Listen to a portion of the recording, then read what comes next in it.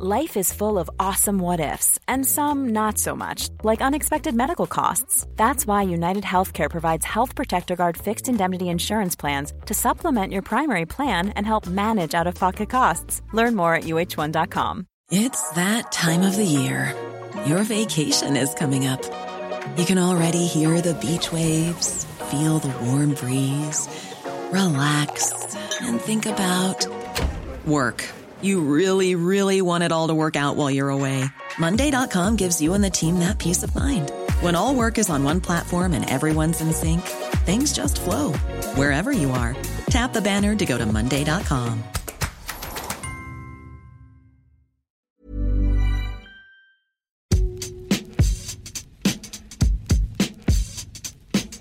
Hello and welcome to the Game Podcast from The Times. I'm Natalie Sawyer. And I'm Gregor Robertson. We're with you twice a week throughout the season for all the best reaction and analysis from some of the best football writers in the business. Joining us today, it is The Times' very own Tom Roddy. Coming up, we'll discuss Newcastle's strike force and Manuel Pellegrini's crucial clash with Chelsea. First, though, we're looking back at this week's Champions League action.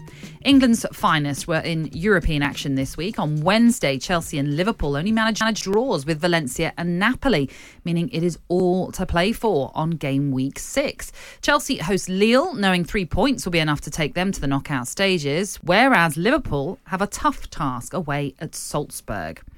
You would imagine, Tom, that both Jurgen Klopp and Frank Lampard would have wanted their Champions League campaigns in terms of qualification to have all been wrapped up by now. Yeah, well, Jurgen Klopp said that himself, didn't he? He said we never do it the easy way at Liverpool. But of course, it's the issue is, you know, we've got the game coming up, the Carabao Cup game, and then the club championship game. It's an extremely busy month for them, December, and I think the biggest sort of concern I'd have taken away from it was seeing Fabinho walk away from that game in the protective boot. I mean, a year ago there was talk of him possibly even leaving, and now he's indispensable to that team, I think, anyway, the way he kind of anchored in that midfield. And I think I saw them play at Palace last weekend, and he's just an integral part of that team, especially, you know, what they've been doing recently is grinding out wins. They haven't been particularly brilliant, and going through these games, that's what you've got to do in December, and I think he'll be crucial to that. Yeah, very busy fixture list for Liverpool in December. When you have to add in all the extra competitions that they have to contend with next month, Gregor. Talking about Chelsea, though, they have this one more game to come in the Champions League, and they know that a win will be enough to take them through to knockout stages. Do you think Frank Lampard might relish that, the fact actually they still have something to play for? It's a positive to take through into that, rather than we can take our foot off the gas, we're already through to the knockout stages.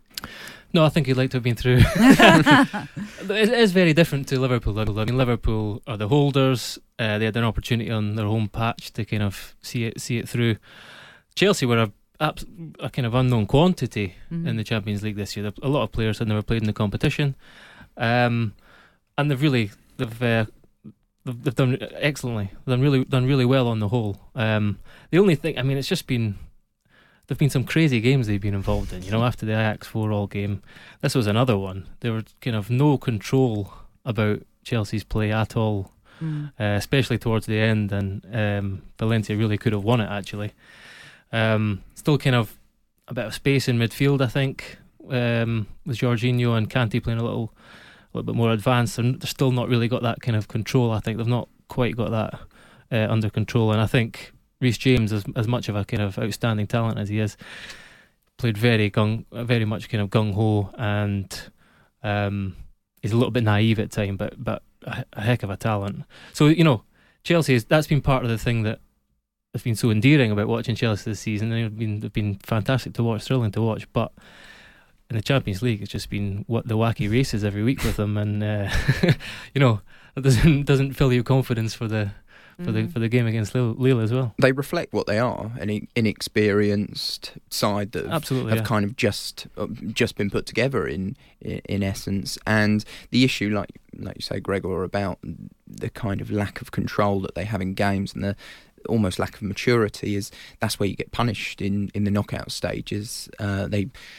they won't go far if they keep playing in that way. It was a completely chaotic game at the Mestalla last night, and I think Lampard's trying to rotate the team by bringing in Christensen, who's a player who plays off confidence, and when he's not in the team, he's not confident at all. Under the Conte era, he was so much better playing in a back three, but when he's not in the team, he lacks confidence, and I think Lampard's trying to freshen it up, but there lacks a bit of maturity in there.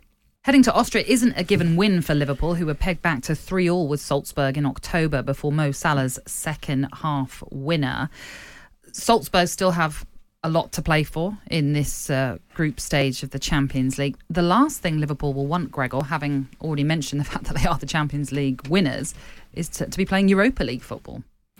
Oh yeah, I mean, I think they'd rather just go out completely than descend into the Europa League and play more games on Thursday evenings and whatnot. But yeah, I mean, I think that was the first of 12 games in 36 days that Liverpool have. It's a crazy list of fixtures. I think you could see how much Trent Alexander-Arnold means to Liverpool. Just that one change. It seems strange. A right back is kind of, in any other team, that's, he's a playmaker. And his omission was that was keenly felt. That's why they threw him on towards the end, I think. And obviously they're going to Austria, and they've got to contend with one of the most informed strikers in Europe at the moment, in Erling Haaland, who's got 27 goals in 19 games, I believe. So yeah, it's not going to be an easy one. But look, I think if you go back to this time last year, that when Napoli came to Anfield and they had to get that point as well.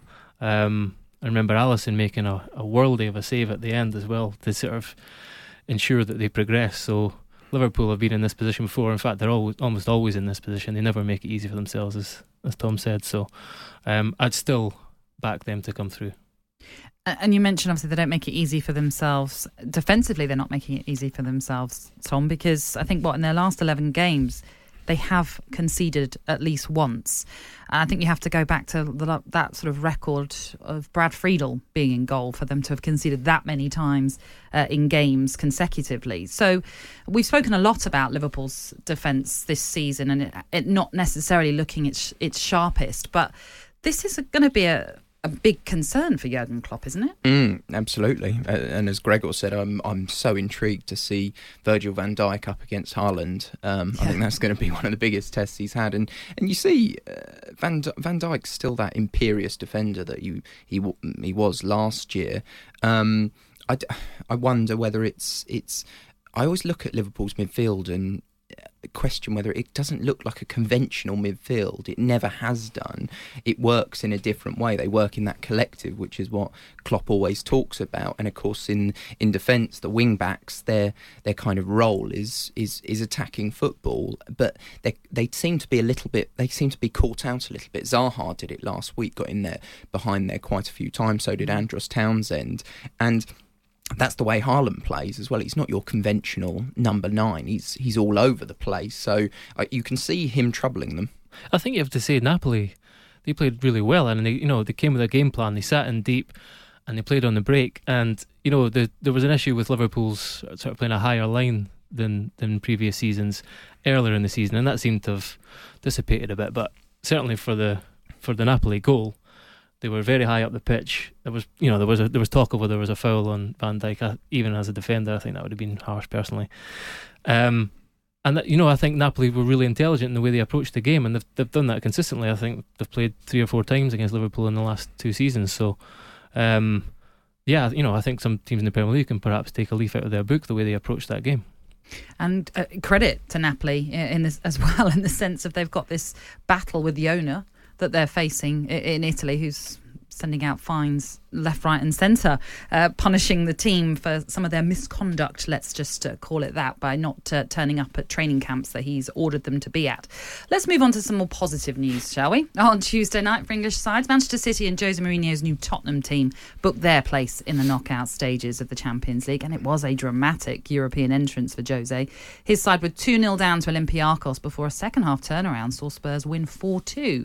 So Mourinho has made his mark on North London, his first game at the Tottenham Hotspur Stadium ending with 3 points. It was the new Spurs manager's biggest ever European comeback. What would he have learned, do you think, about his new side, Tom, after that impressive comeback?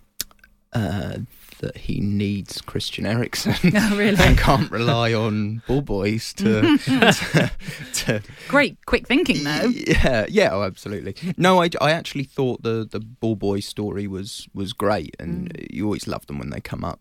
They're just so sort of endearing, and but I just Unless Eden Hazard's kicking one. yes, exactly. yes. But I just thought it kind of got lost what an impact Christian Eriksen had coming on. I thought a lot of Tony Cascarino was writing in our paper today about how Mourinho's quick changes, and it's right, he did it within half an hour, which a lot of managers wouldn't be brave enough to do. But Dyer wasn't doing the job, and I didn't think he was particularly impressive at West Ham either.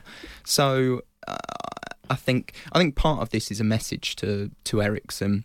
He's said it already in his short time as Tottenham manager, that the situation, his uncertain future at the club, because he hasn't signed a new contract, will dictate how he selects his first 11. And so far, that's seen Christian Eriksen start from the bench, but I can't see it carrying on that way. See, I think a bit much was made about Mourinho's influence on this game. They were 2-0 down, Right. and he took off a defensive midfielder for an attacking player. It's not like rocket science. And he could have taken off Winks as well, who was horrendous in the first half. Well, he did say it was one or the other, didn't he? Yeah, I mean, Spurs were terrible in the first half, and they were and they didn't improve much actually until they were gifted a goal, and then in the second half they upped it a little bit. And still, I wouldn't say until the hour mark. Dele Alli as well. He got a standing ovation. He was terrible for an hour.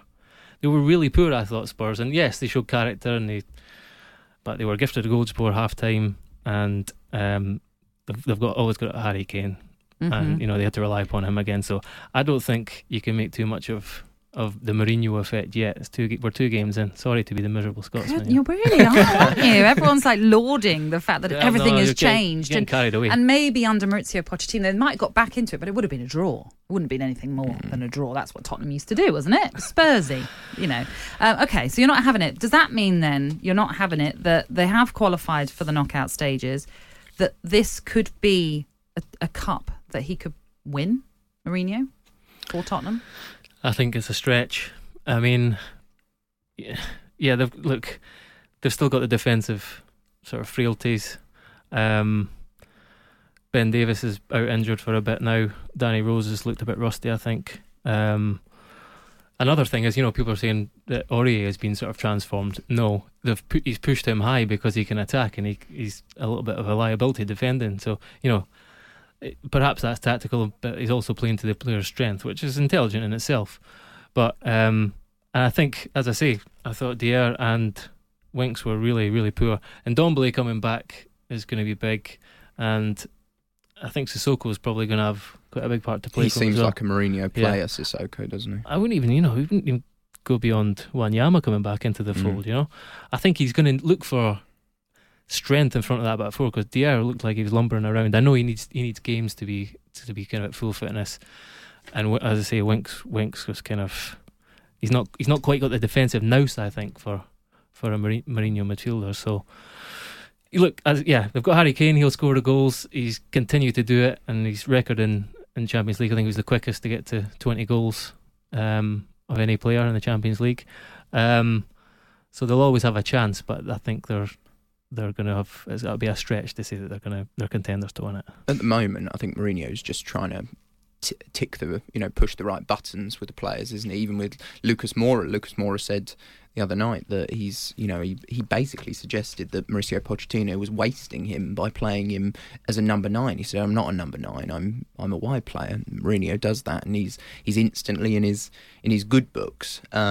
But on the suggestion also of whether they could win the trophy, Pochettino always described it as a miracle, didn't he? He said it would be a miracle to do that. And while Mourinho's been very kind of flattering towards his predecessor and even inviting him to Spurs Lodge for a bit of dinner, he has. He's always welcome. Yes, he says it's always his home. welcome. Yes.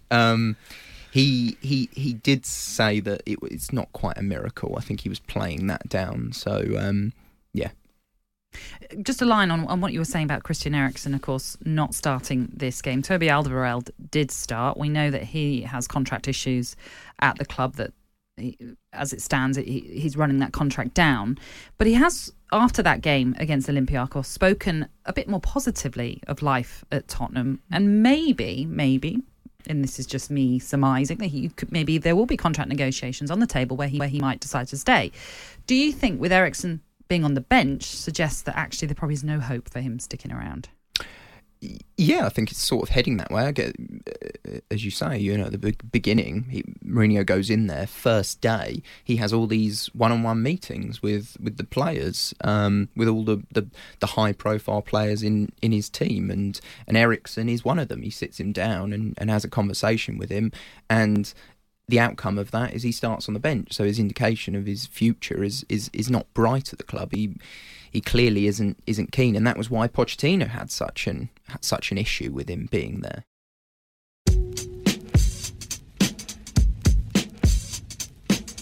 Now let's look ahead to this weekend's domestic action. First up, this Premier League weekend, Newcastle welcomed the champions Manchester City to St James's Park. A daunting prospect at the best of times, made worse by the Magpies' faltering forwards. Monday's defeat to Aston Villa was Steve Bruce's first game on the touchline at Villa Park since he was sacked by the club just over a year ago when they were in the Championship. An unhappy return that was rubbed in Bruce's face by the Villa faithful. The Northern sports correspondent for The Times, Martin Hardy, witnessed that 2-0 defeat for Newcastle at Villa and wrote a punchy piece in Monday's paper about the hard work that the Newcastle manager has ahead of him. And Martin joins us now on the Game podcast.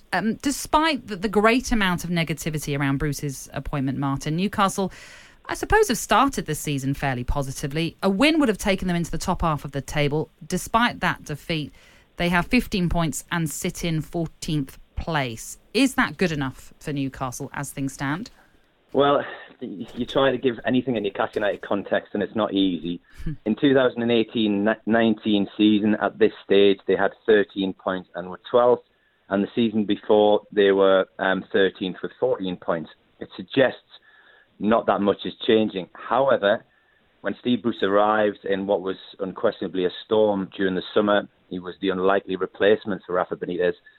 I think if you'd offered him and the club the position that the club is in right now, I think they would have snapped your hands off. The big problem, and with the club everything's always countered with paradoxes, he was brought in to increase the amount of goals the team scored and to add flair and excitement, but Newcastle are the second lowest scorers in the division. So yes, it's okay, it's not bad, it's probably better than a lot of people would have thought. However, it's not quite there yet, and that was borne out on Monday night, where it was a particularly frustrating night for the three forwards.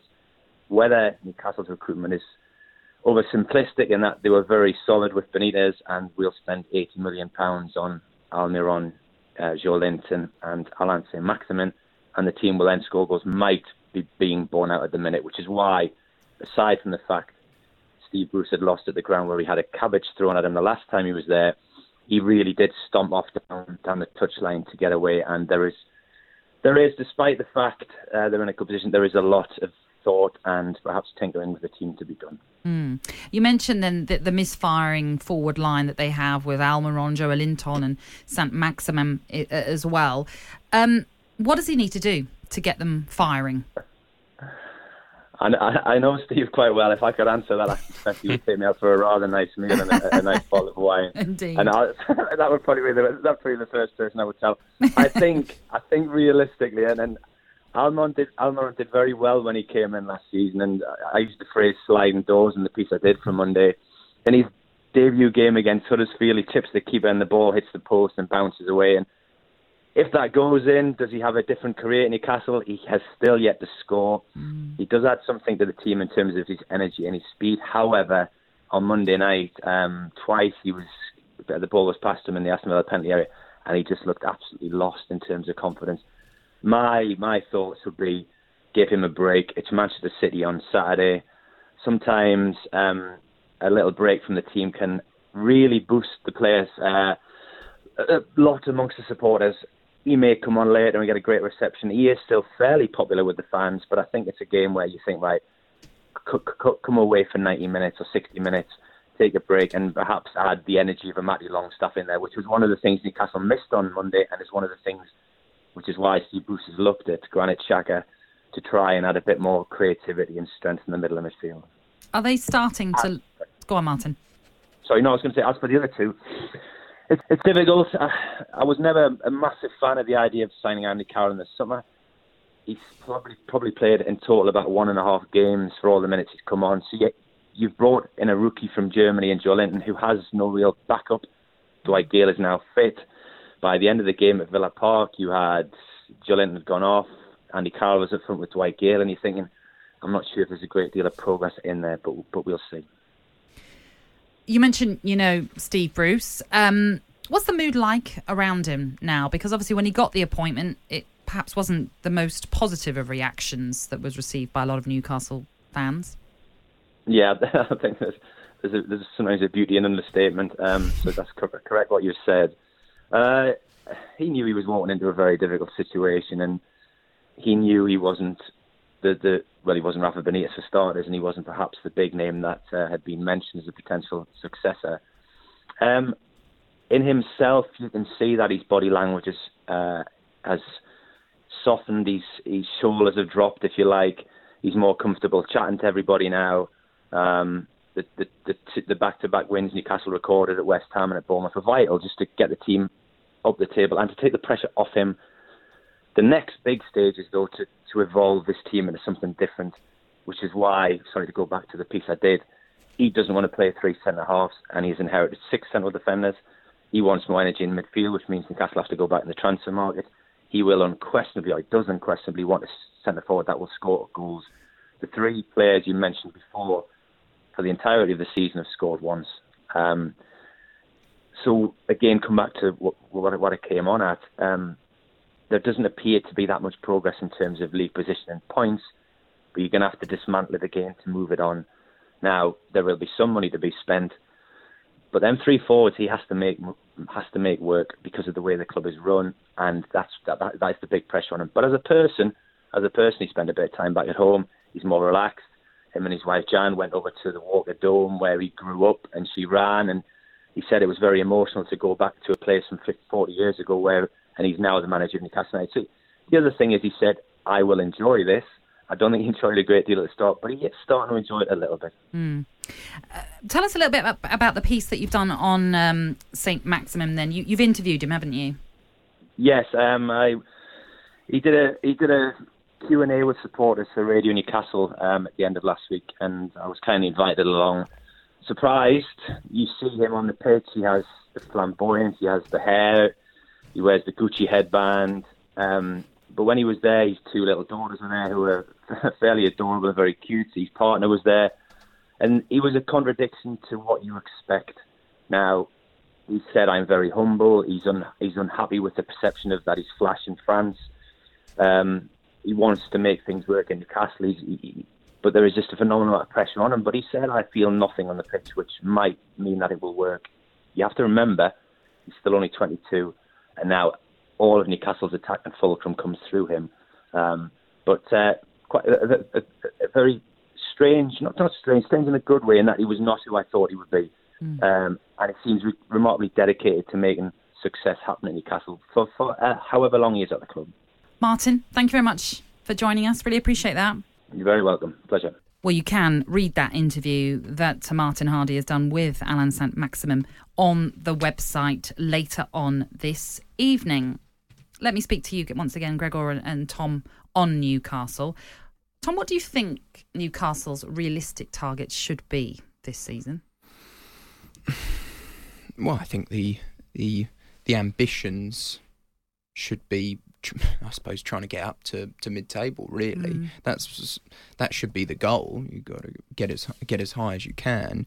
I don't know if that's possible with that attack. I mean, Martin was talking about the Andy Carroll signing there. I think there was possibly he knows Steve Bruce more than I do, but I felt like that was more kind of honing in on the culture and community element, harking back to better days. And it's a bit sentimental. Exactly that.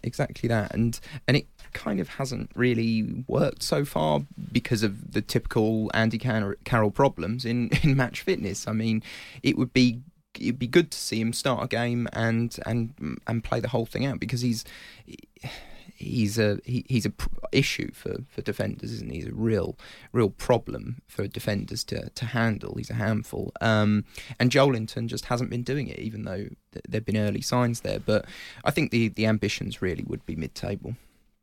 And we spoke with Martin there about the issues they have up front, and they're not firing at all, the front three. But also really throughout the team, there are issues. There's a vulnerability at the back as well for Newcastle, Gregor. It's just a whole long list of things that Steve Bruce has to work on. Yeah, but I mean, he knew this when he was arriving. I think they have got the kind of the basis of a sound defence. They've got some decent defenders with Premier League experience there, and Bruce can organise them well. He's done it in several games this season, notably Tottenham away. And I think Sam Maximin's got something. I watch him and I think I would hate to play against him, because he doesn't. So what is it you see in him? He doesn't know what he's doing. So how are you supposed to know what he's doing? I think he just plays so off the cuff. He's like one of these guys who's playing in the playground, and he's got kind of that unpredictability, and he's got pace. So I think he could come good out of the three of them. He could be one. Whether he's going to be a prolific goal scorer, I'm not sure, but I think he could be kind of a provider. Almiron, he's the same. He doesn't know what he's doing, but there's not really as much end product. I'm not sure he's good enough, to be honest. That's the cold kind of hard fact about him. And Joelinton's playing. It's a difficult team for a striker to be playing at the moment. I also think getting the best out of Shelvey is key, because when you see him, he came back into the team and he's playing those passes like a quarterback, sending it from deep midfield out to the wings, and he is a real talent. He's someone who's got the talent to be good enough for England, but he's just kind of had certain issues in his career and in his private life sometimes as well. So I think he's someone that'd be really important for Newcastle as well. I think they're definitely good enough to stay up, but I don't think they've got much in the way of ambitions beyond that, and there's lots of reasons for that. Things are looking no more positive for Manuel Pellegrini and his West Ham side. The Hammers will face their fierce London rivals for a second week in a row. This time they're going to take on Chelsea, who'll be looking to bounce straight back after defeat to Manchester City last week. Even with a defeat, West Ham should avoid dropping into the relegation zone thanks to their superior goal difference. But this was supposed to be the season that the Hammers left their mark on the Premier League and challenged at the top end. So why are things not working out that way, Tom? Well, I think I think mainly, you look back at the beginning of the season, and we were looking at the contenders who could kind of break into that top six when all the teams, to the Tottenhams, the Chelsea had a new manager coming in, Man United's issues, and West Ham were one of those I was getting a bit overexcited about, about how whether they could actually do it, and I think it was because of the depth of their squad and the talent in their squad. I mean, they have a real good core in Issa Diop, Declan Rice, and Sebastian Haller looked like a good signing. And then they had the flair players, the exciting flair players in Felipe Anderson, Yarmolenko, and Pablo Fornals. But it hasn't worked out that way. And I mean, I look at Pellegrini, and it just feels it looks like he's one of a few managers in the Premier League who already looks a bit beaten, looks like he's kind of just already waiting for his P45 to come through. And I don't think he doesn't come across as I haven't been in the dressing room with him, I must say, but he doesn't come across as the most inspiring of managers, and they kind of play that way as well. And it's not going to get any easier as well. I think they've got Wolves, Chelsea obviously this weekend, and Arsenal after that. So as Tom has said there, he was very optimistic about West Ham's chances. So how do we go from, and you weren't the only one, Tom, we should say that. So how do we go from such optimism to this wondering why it's not working for Manuel Pellegrini and West Ham right now? Have you seen anything in the West Ham side to make us question why we were optimistic, but now we're not? No, I agree that on paper they have got some real talent, but I think there's also I mentioned this the other week. I just feel that there's something kind of an atmosphere pervading West Ham, and it comes from the boardroom, and the kind of just the leadership. It seems a bit kind of a riddle of shit, really. It's kind of, or just a lack of sort of joined up thinking in any processes that go on at West Ham United. I think that someone like Noble is kind of, he's their talisman, but I think him and Rice has had a bit of a dip in form as well, and they just look like they're getting played around in midfield, and there's going to be several reasons for that. Perhaps the pitch is too stretched and they're kind of a bit isolated, but I also think that they're not the most kind of mobile for a midfield pair, and then they bring in Snodgrass, which felt like a bit of a step back into the past after they've spent so much money on this sort of attacking talent. But that attacking talent is there. It's just inconsistent. So I think West Ham, they are what they are. I think they're a distinctly average team, and well, they look at me that if you want. I'm not even a West Ham fan, but that just went through me. No, I think they are, because they're inconsistent in attack, and they don't really have, as Tom alluded to, they don't really have much in the way of an identity. We're going to come on to talk about Wolves and Nuno, and he's, we've spoken about teams like Sheffield United and Bournemouth. You see what the manager has done to the team. I don't think you can really see that about West Ham. But look, I think there's also, like I say, I think there's a kind of atmosphere at West Ham that's pretty hard to shake, and I think while those owners are in charge, it will probably always be this way. Well, the West Ham fans certainly aren't the most patient group. They have high expectations at the London Stadium. They let their voices be heard. We've heard it when they showed their dislike of the stadium. They've complained when the owners weren't spending the money. And now their attitude towards Pellegrini, it feels, is getting worse. So is this game this weekend, Tom, a must-win for Manuel Pellegrini? I think managers always do. Whether you're Jurgen Klopp at the top of the league looking to end a 30-year spell without a league title, or you're at the bottom trying to save your job, managers always talk game by game, and that's what Pellegrini's done earlier today. He said we're just looking at this individual game, but I think maybe a victory against Chelsea would kind of save him from the bullet, but I can't see it making much difference. I think if they did win, it would go in the right direction. But they're seven without a win now, and not since September, which was that Man United game, which was when they were fifth in the table at the time. That was why when everyone got really excited. I was just about to say, yeah, exactly that. We were, and I think Pellegrini back then was saying about how they were kind of getting in that consistency. Well, they weren't, and I think I think the issue now for them is who takes over, who would take over. We did speak about Roberto last week, but he skewed the results as well. I don't think they are as bad as relegation fodder. I think they're a mid-table average Premier League team, and that's the way it is. So you said this, Gregor, when everyone was getting excited in September, were you there going, no, this is just average West Ham? I don't want to blow my drum, but I think if you were to listen back, I'd say this is still West Ham, I think we shouldn't get too excited. I say when I'm wrong, but I think, look, West Ham are just a funny club. It's hard to put. That's why I say it comes from the board. I think whenever a club is kind of has a sort of familiar pattern, it often comes from the top. You can change the manager, you can change the players.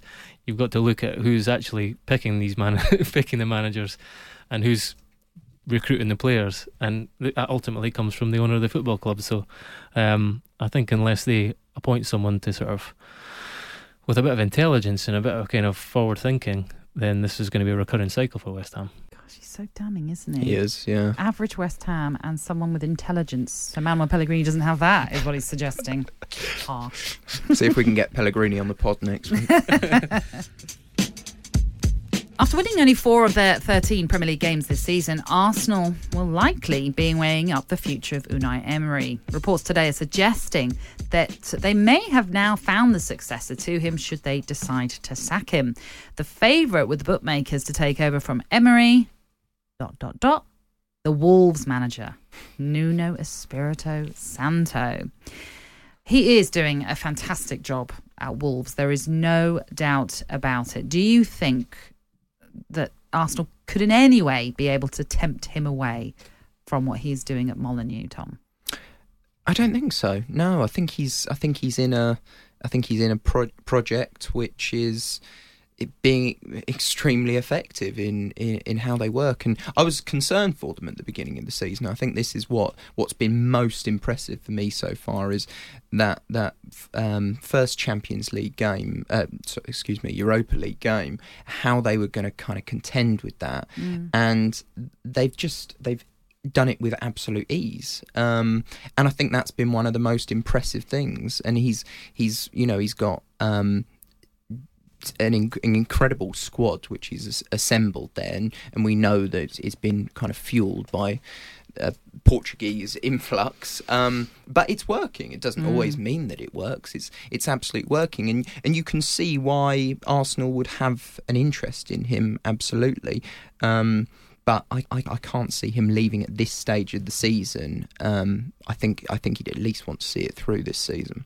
I mean, like you say, to juggle the Europa League campaign that they are proving to be quite successful in right now, as well as the Premier League, it just shows the tremendous work that Nuno Espirito Santo has put into the squad that he's assembling at Wolves. Gregor? Absolutely. I don't know why I paused like that. Sorry. I think he'd be a good fit for Arsenal, but I don't think he would take it. I think that says a lot about both clubs. I think it says a lot about where Arsenal are and the sort of toxicity around the place, and it says a lot about how far Wolves have come in the space of a couple of years. Obviously, huge investment. It helps to have Jorge Mendes able to kind of work his sort of magic in the transfer market, but it's worked for them, and Wolves fans do not care one jot. They've got they've got some players that they never thought they would see playing for Wolverhampton Wanderers, Moutinho and Neves in particular.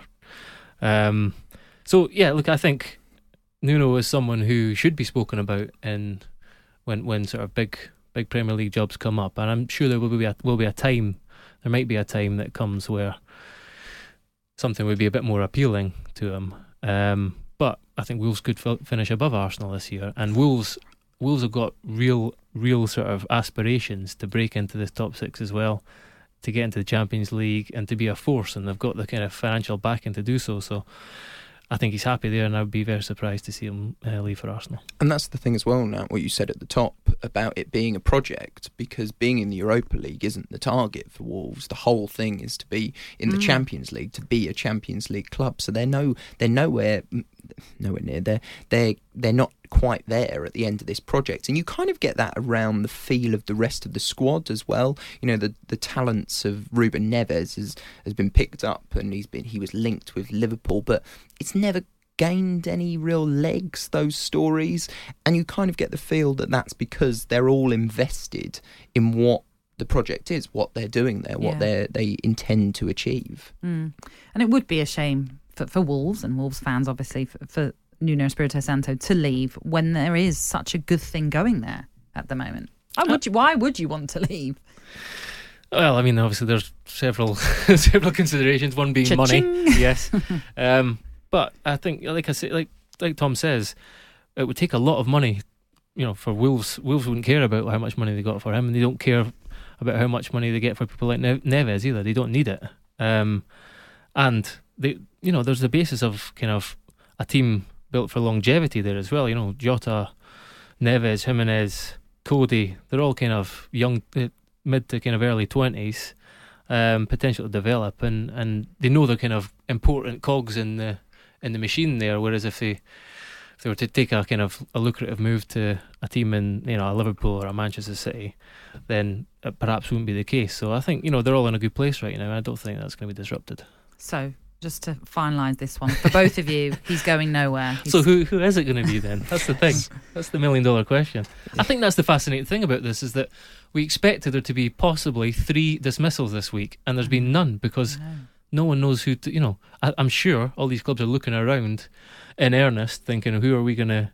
The fingers on the trigger. If they lose a couple more games, then they're going to have to make a change. But I don't think they really know who to go for, and that's quite telling. That's the issue, isn't it? Trying to find the replacement, and there's talk, of the names always for years. Eddie Howe and the brilliant work he's done down at Bournemouth, and it's a risk. They think, their biggest fear is falling out of the Premier League, so they want to get someone who will sort of make certain their survival. That's when that's why you see David Moyes' name sort of doing the rounds again. So I think they should think out of the box and go for someone like even Eddie. Talking about a club like Arsenal being a risk with someone like Howe. No, but I mean, I think Arsenal are also thinking that they're perhaps slightly in a different market to the other two clubs. But that's the thing, isn't it? Someone like Howe, unfortunately for him, isn't a glamorous name for an Arsenal. No. Is that his biggest issue for Eddie Howe? Perhaps. Yeah, and it's a kind of leap of faith. It would take some bravery to do that, but I think somebody should do that soon, because I'm not sure what else he can do with Bournemouth, really. And the work he's done there has been nothing short of remarkable. So he's deserving of a Premier League club that he can take on further. I suppose it's almost the PR element of an appointment, isn't it? Because taking Tottenham as the biggest example, you replaced Pochettino with someone who's the antithesis of what he was. Yet it's what Mourinho represents. He's a winner. He's a trophy winner. And if Arsenal had got him, they'd recognise that as well. Someone like Eddie Howe, who hasn't won trophies but done remarkable work, would it get the same reception? Well, that is it for now. Many thanks to our guests with Tom Roddy and Martin Hardy. Remember, you can subscribe to The Times and The Sunday Times to enjoy award-winning journalism online and on your smartphone or tablet. It is just £1 a week for an 8-week trial. Search The Times subscription for more information. Have a good weekend. We'll be back on Monday.